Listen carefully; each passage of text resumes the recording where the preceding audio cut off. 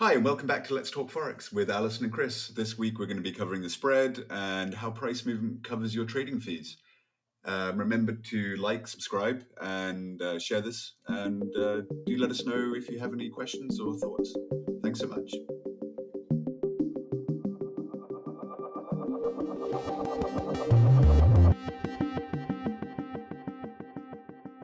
Hi, and welcome to our 16th podcast.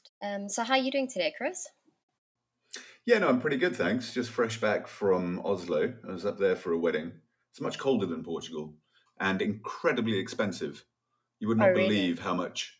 You would not believe how much a fast food burger costs in Oslo. I How couldn't much? believe it. How My much does a wallet beer couldn't believe it. cost? A Huh. beer was, I made the mistake of buying a beer in the airport. It was about 12 US dollars Oh for my a beer. goodness! Oh my word! Yeah, That is yeah, unbelievable. no. Lovely, Well, lovely city though, and nice people, the Norwegians. why do you think it's so expensive? I have no idea. Well, I mean, I have some idea. I mean, they've got very, very high wages locally. So Oh, for the I see. Norwegians, it's pretty normal. But if you're non-Norwegian and you go there just to visit, yeah, it's unusual. It's sort of like the Swiss are the same way. But I mean, otherwise, really lovely town. It was great. Had a great time. What did you do this weekend? We actually had lovely. It's sunny now. We've sort of just hit our spring, and spring sort of was very welcoming this weekend. So we went down to the beach and yeah, had a wonderful sort of beachy weekend, which was fantastic. Yeah, that does sound nice too. Yeah, yeah. So, on our topic, we are going to talk about understanding the spread versus understanding the commission. So, today our focus will be mainly on how the spread affects your trading costs and what to be aware of when you're trading, and to know how much you need to cover in order to be profitable in your trades. And this is a really important matter because if you don't understand how the spread affects your trading, then you won't know how much the market needs to move in order for you to cover those trading fees. We have covered this before, but just as a recap, the Forex spread is basically the difference between a Forex broker's sell rate and the buy rate when exchanging or trading currencies. So spreads can be narrow or wider, and obviously this depends on the currency involved, the time of the day, and then the economic conditions and the volumes.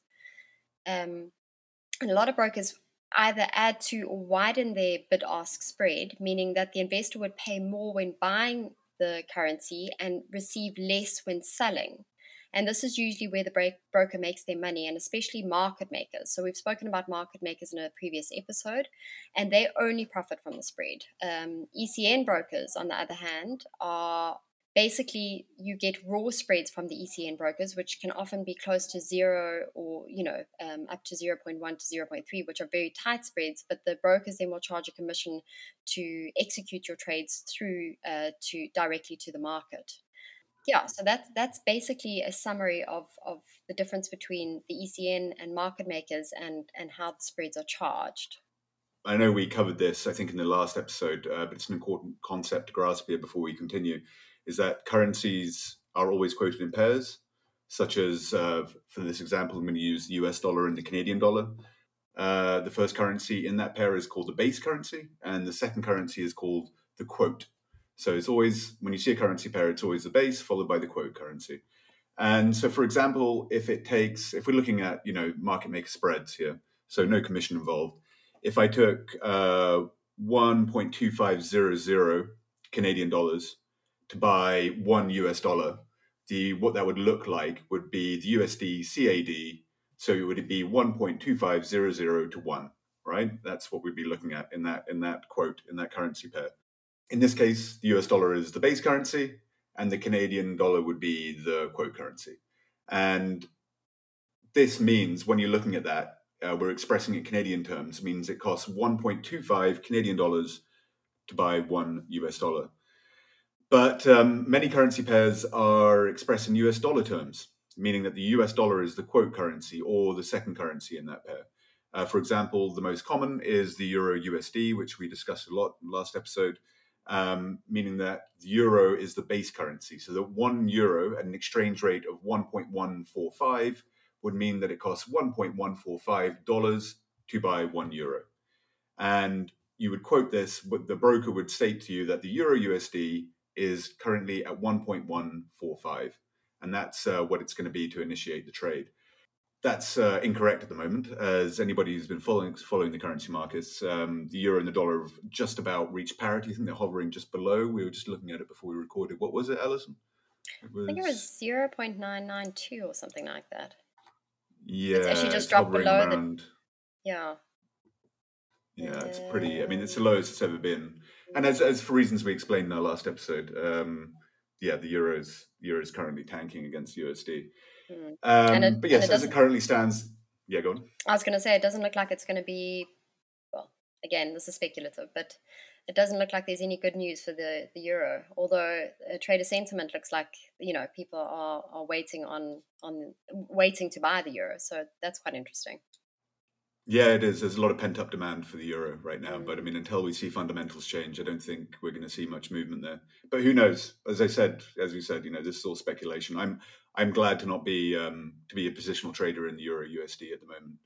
So, but anyway, back to the topic at hand. So the euro USD, as it's quoted it'll be quoted in dollars, and it'll give you a price to open a trade. And in our example, I think we said 1 to 1.450. That's what it would be. Basically, then it comes down to the bid-ask spread is what we're talking about here. So the bid price is the buy price, the ask price is the selling price. And it's the difference between the price a broker buys and sells the currency. So if the customer basically has a sell trade with the broker, then the bid price would be quoted. And if the customer wants to initiate a buy trade, the ask price is quoted. So same as what you were talking about, Chris, with the if you wanted to buy the euro at $1. Actually, in this case, you'd get them both for €1 would be equal to $1, so it would be a 1-to-1 ratio basically here. But for example, let's say that just for argument's sake, let's say that the investor wants to go long or buy euros, and the bid ask price on the broker's trading website is 1.1200. So that's the bid price, and the ask price is 1.1250. So this equates to a 50 pip spread, which is not typical because most brokers have a spread of between 1 and 5 pips. And to initiate a buy trade, the investor would get charged the ask price of 1.1250.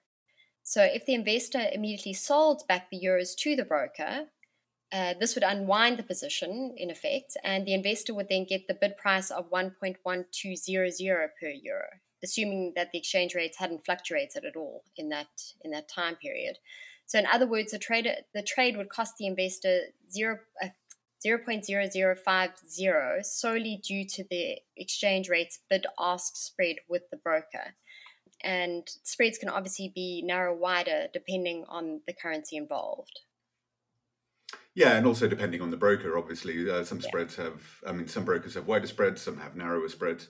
But yeah, in this case, a 50 pip spread, you're never going to see that on Euro USD, but it's very wide. But I think as an example, this is exactly why you shouldn't buy why you shouldn't buy a currency pair and then sell it immediately, because you're just going to lose money on the spread. So, but how does this translate into the price that you pay the broker? So if you have a small profit target in pips, let's say, for example, your profit target is 10 pips. So if you've got that kind of small profit target, your transaction costs are actually really high in relation to your target. So if you're paying a more normal spread of, let's say, 2 pips, for example, that is 20% already of your profit target. So your costs are already 20% of your profit target. And with the spread of 2 pips, you're going to need, and you're going to be buying, you're going to need the market to move 12 pips in order to hit your profit target of 10 pips. But at the same time, and this is the important thing to realize about the spread, the market only needs to move against you by 8 pips in order to give you a loss of 10 pips. And so you need 12 pips to go up to actually hit your profit target, to hit 10 pips. But to go down, it just needs to go 8 pips. And that's a 50% difference. It's also because the broker's never going to lose. So The broker's always going to take their pound of flesh. Yeah, Yeah, absolutely. They're always going to take their spread, but you've got to be aware of this when you trade. yeah. You're always you need to be very very clear in your mind that, and it's kind of counterintuitive. This be very clear in your mind that in order for you to have a successful, profitable trade, that you're going to have to go much further than you would to have an unsuccessful trade. And this, like I said, this often seems counterintuitive to beginners. So we always recommend trading on charts that display both the bid and the ask price lines, so you can see this imbalance in action when you open a trade. And when you see this on charts, you can see it visual, and it gives you a much better idea of the impact on your trading. So we've actually provided example in the show notes of an MT4 chart with the bid and ask price lines that are dotted on it for the British pound versus the Japanese yen, or the GBP versus the JPY. So you'll see a 1 minute chart of the GBP versus the JPY. And in this case, you'll see that the spread on the pair is 1.7 pips. So in order for you to be profitable, you'll need the market to move in your favor by more than the 1.7 spread. And as you said, Chris, earlier, if you're only looking for a profit of 10 pips, 1.7 is a high proportion of that. But luckily, with this chart, the average range of the 1 minute candlestick is about 3.5 pips.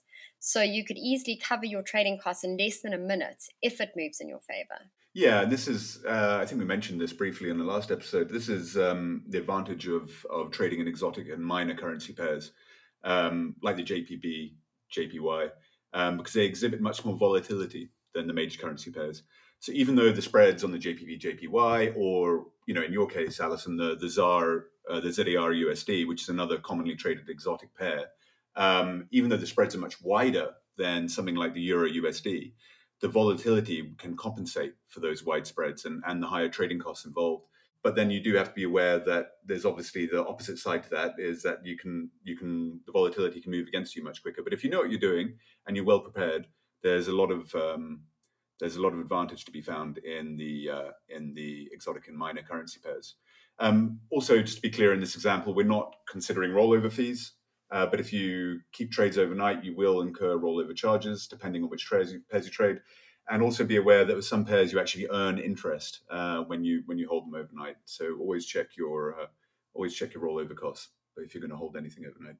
Chris, we didn't cover ECN commissions, but obviously that's another big trading cost that traders have to keep in mind when they are trading. So if you are having trouble calculating your trading costs, please don't hesitate to get in touch with us. Our contact details are on our site and in the show notes here. And next week, we'll be talking about stop losses and trailing stop losses and where to place them to manage your risk. Anyway, I hope you've enjoyed the episode, and we look forward to hearing your questions, and we will be back on next week. Yeah, we'll be back next week. Thanks so much, Alison. We'll speak to you soon. Cheers, Chris.